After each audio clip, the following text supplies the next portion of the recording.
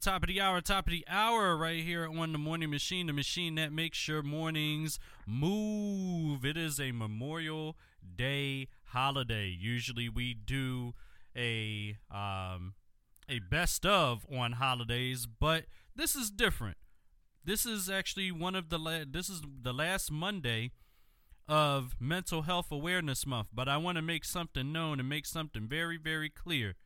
Just because I said that this is the last day of Mental Health Awareness Month does not mean that your awareness goes away. Okay? So let that be known moving forward. Okay? And take the time out to check on your folks. Okay? Check on people. Especially if you're off laying around today, please check on your people. Okay? You know, I can't stress that enough. And I'm sure Dr. Bowen would agree with me. And let's just go right into it, okay? So, first of all, Dr. Earl Bowen Jr. First of all, I like to call him the man, and the man with the mental health master plan. Now, he is... I'm just going to go right into this. First of all, a phenomenal human being. Because I know this is one of his last ones before he goes off into the sunset for the summer. You know, so I want to make sure I say thank you for all of the information that you have given to us over the last few months. And we definitely appreciate you greatly. Okay? And I just want to take the time out to say that in the beginning.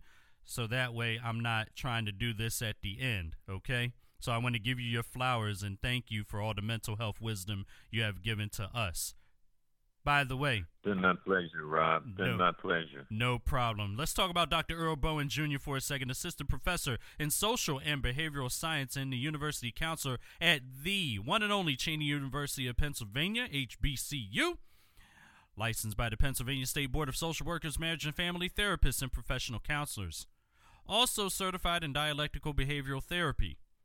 Now, Dr. Bowen has completed a number of research studies and what have you, and I could go on and on all day referencing them. But additionally, Dr. Bowen serves as associate rabbi at Congregation Temple Beth El, located in Philadelphia, Pennsylvania, my favorite hometown. Good morning, Dr. Bowen. How you doing? Good morning, Rob. I'm doing great. How you doing?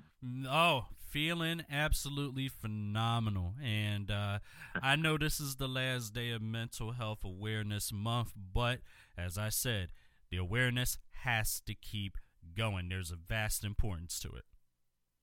Absolutely. Couldn't agree more to that statement. And that's why we need to continue this process ongoing, as you said, every day, particularly to reach out to your loved ones, members of your family and friends who you never know may be going through some things that maybe you can be instrumental in making a difference in their lives. So it's to keep that going. Absolutely. That's the purpose. Yeah.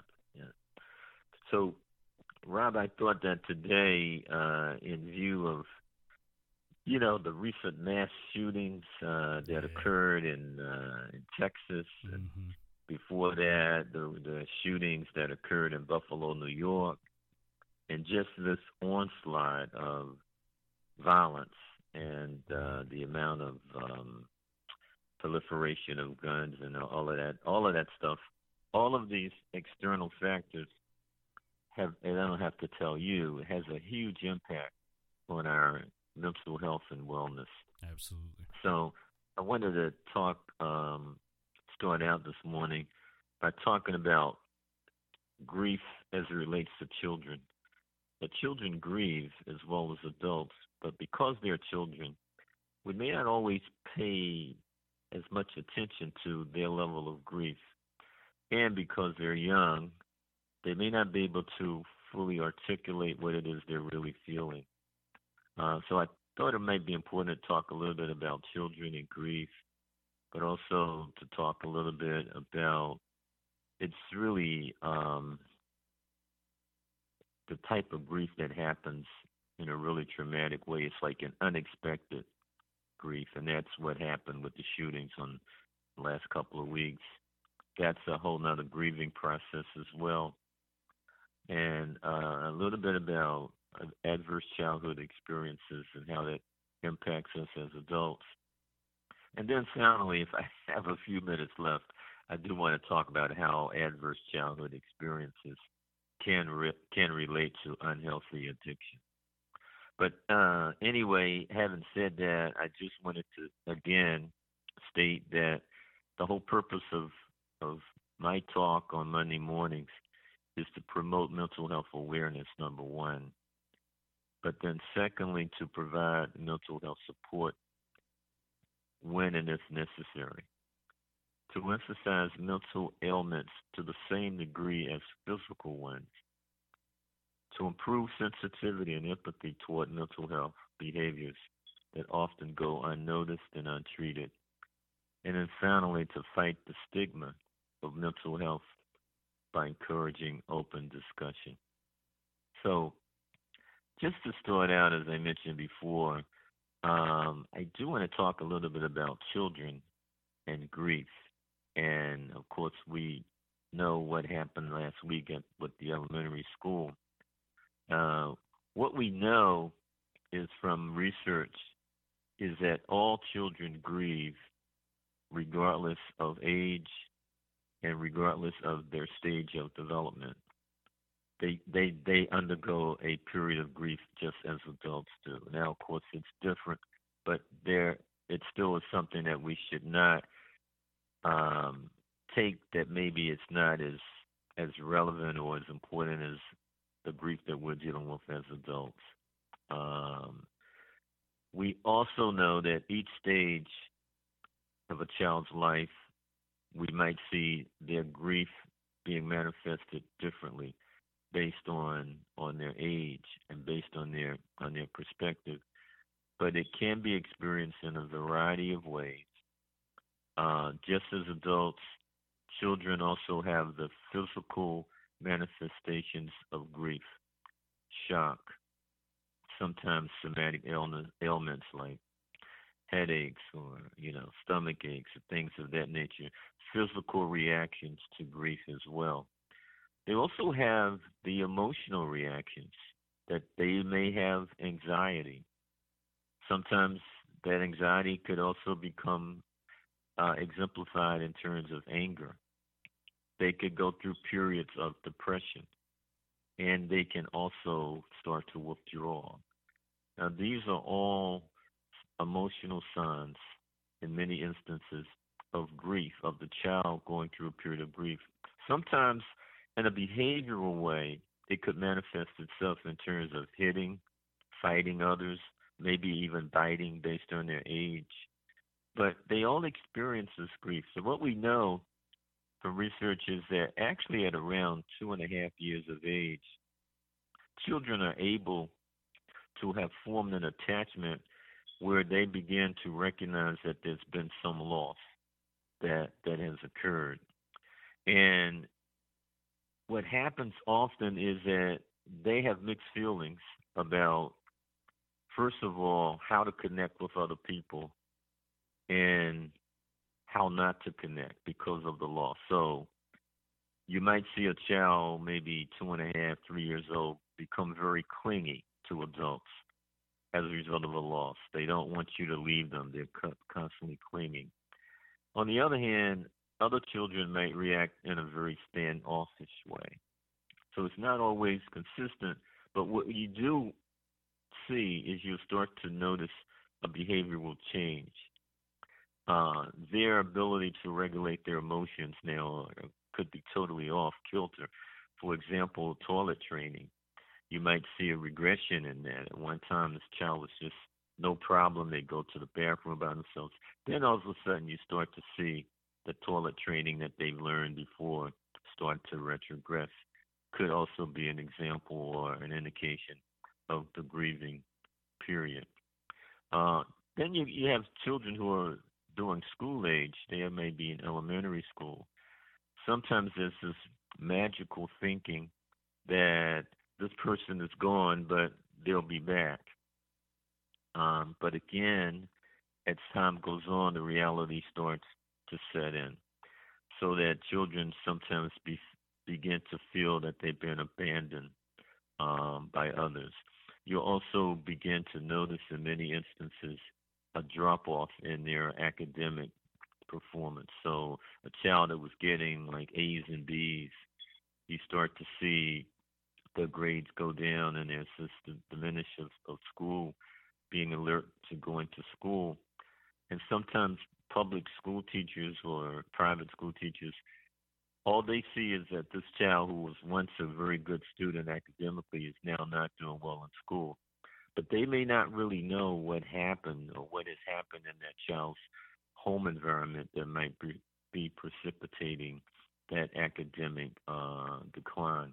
So it's not unusual that when children are not doing well academically, after talking to them and getting a relationship with them, you may start to find out that there are some things that's going on in their home life that could be having an impact on that as well.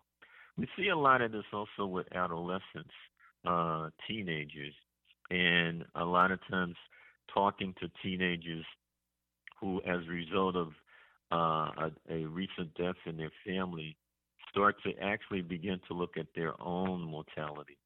And I've talked to young people, teenagers who said to me, "Well, I don't think I'll live to be 25. Well, I don't think I'll." And so this whole idea of longevity starts to not seem very realistic to them, that they start to develop this sort of attitude that, people are dying around me, so my life is not going to be long either. That's a whole different mentality from what it was many years ago, particularly when I was coming up. So that we know that grief manifests itself differently. We also might see differences in the persons, and particularly a young person, could be adults as well, in terms of appetite. That is, they either start eating excessively, or we start to notice that they have a very, very poor appetite, that they're hardly eating at all. This is an indication that there could be something going on. And the other thing would be social isolation. So you start to see children begin to socially isolate themselves from others. That is a very dangerous sign. It's also sometimes what we do know, and particularly now reflecting on the shooter from last week and others, is that in many instances, these were young people who were socially isolated from others. They didn't really interact much with the group, or they felt sort of out of place. But sometimes social isolation could be a result of going through a period of grief. Now, with children and young people, it may not necessarily mean a loss that is as a result of a death. It could be a pet, an animal that they had a dog or a cat, and this cat died or the dog died. They could be going through periods of grief because of the loss of a pet. It also could be a divorce, a separation, a parent that was recently incarcerated. These are instances where we see children growing up where there's been a loss in their family environment. And because of that loss, they may not fully articulate what it is they're feeling as a result of it. So they could act either acting out, or they could internalize a lot of those emotions, which of course is something that we would like for them not to do. But what we really want to do with children that are going through periods of grief is to encourage them to express what it is they're feeling. And those expressions may not always be verbal. It could be art. It could be drawing. There's this very important type of therapy that I'm not involved in, but it's called play therapy. And I know play therapy is a form of therapy that works very well with children because it allows them to express what they're feeling in a much more artistic way, and sometimes in terms of play itself. So as adults, we need to begin to give children some time and space to grieve, to understand that their period of grief may not parallel what we're going through as adults, but that they still have these feelings that somehow needs to be addressed and expressed. Now, with adults, it's sort of untangling this sort of trauma and grief that happens suddenly and unexpectedly. So we saw on last week where parents brought their child to school not thinking that anything would happen in an unusual sense. But of course, we know that the shooting did occur.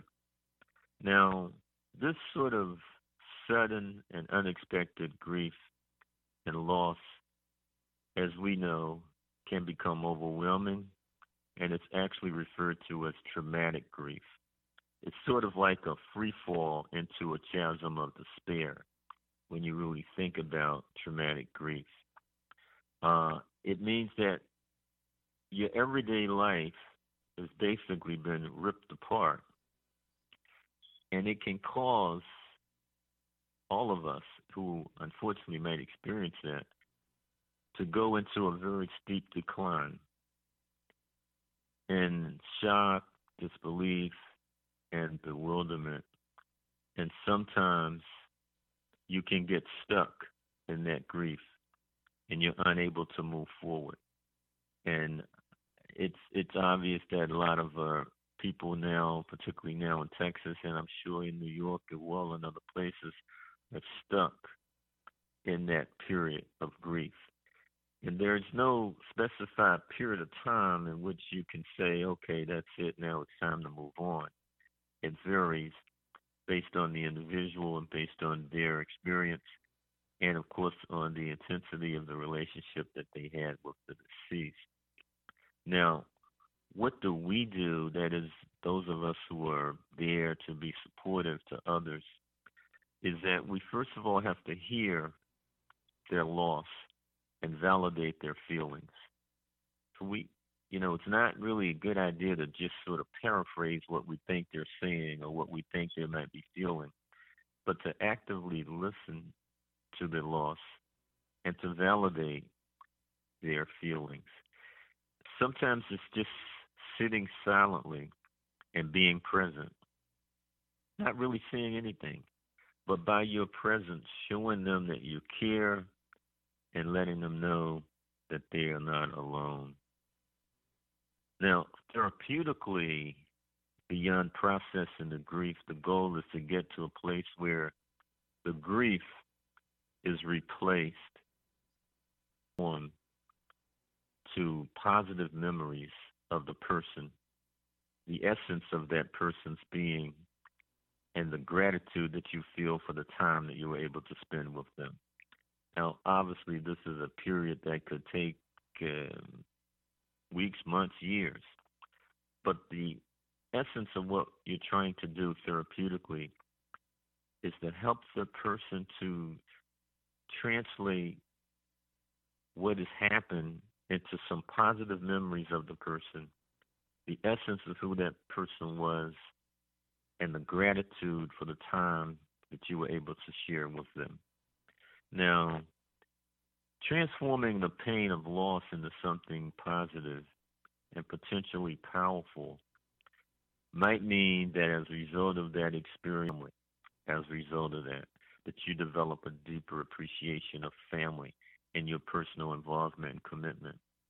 It also means that you might develop a greater appreciation for life in general and use that as an opportunity to embrace new opportunities. So, for example, in some cases, if the person may have passed as a result of, say, cancer, you might decide that you want to devote a substantial part of your life to fighting a particular type of cancer through public awareness or through some fundraising activities or something that you want to do in memory of that person who is no longer with us.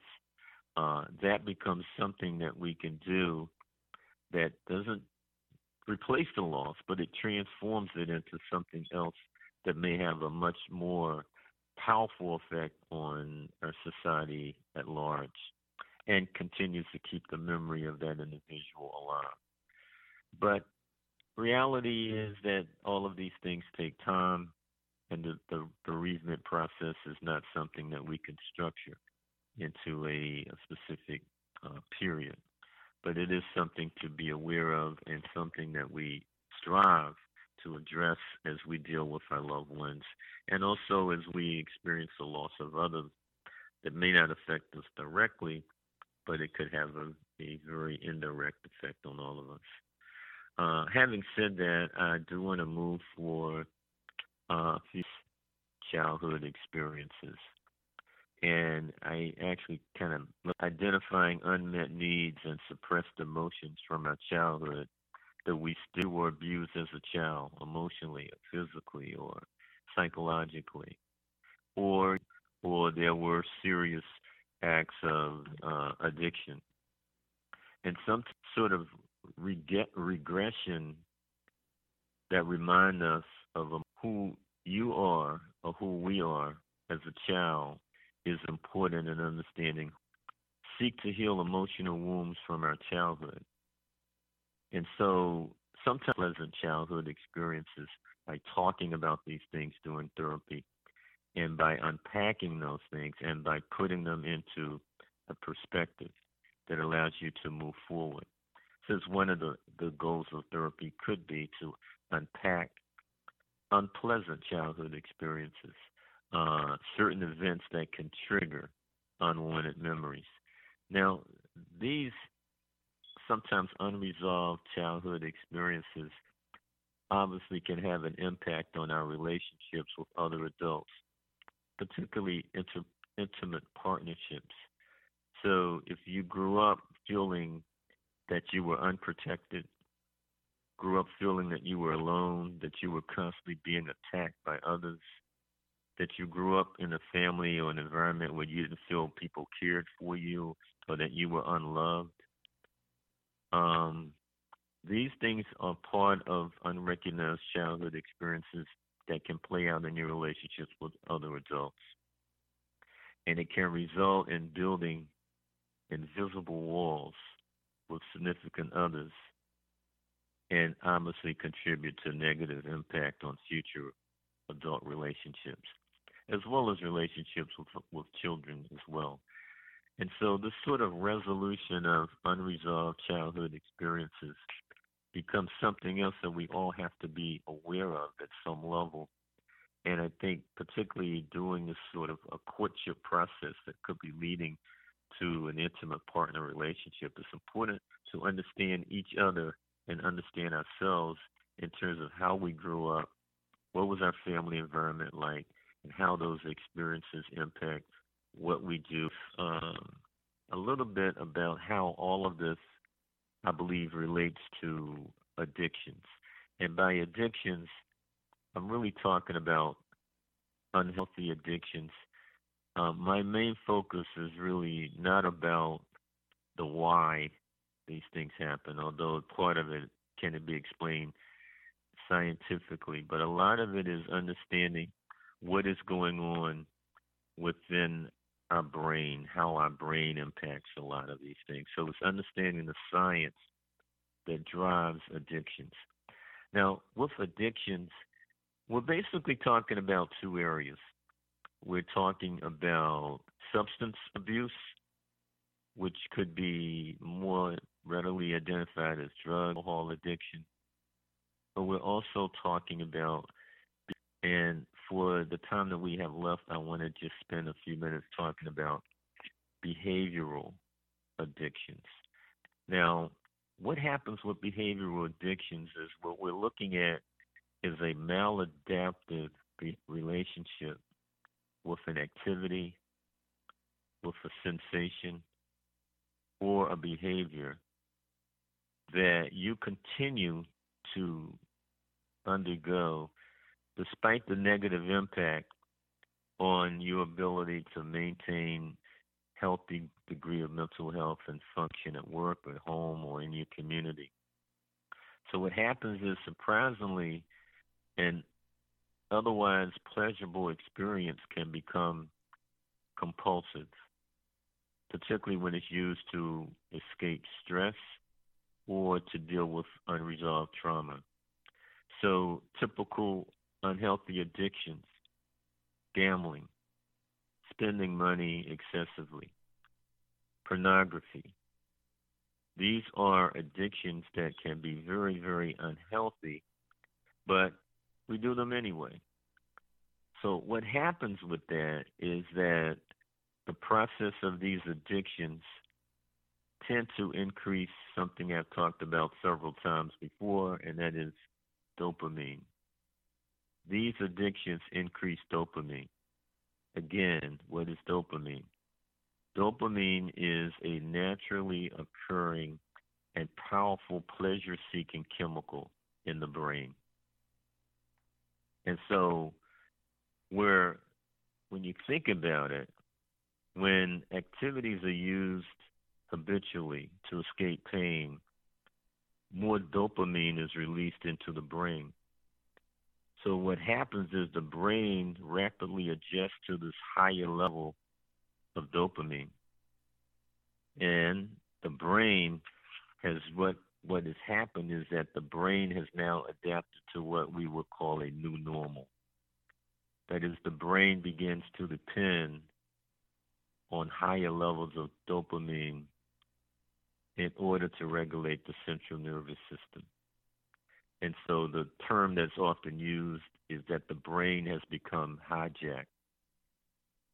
So once the brain is hijacked, the downward spiral of craving to either continue to gamble, to continue to engage in pornography, to continue to go on these other spending binge or these other things, it continues to happen more and more because more dopamine affects higher levels of thinking and reasoning.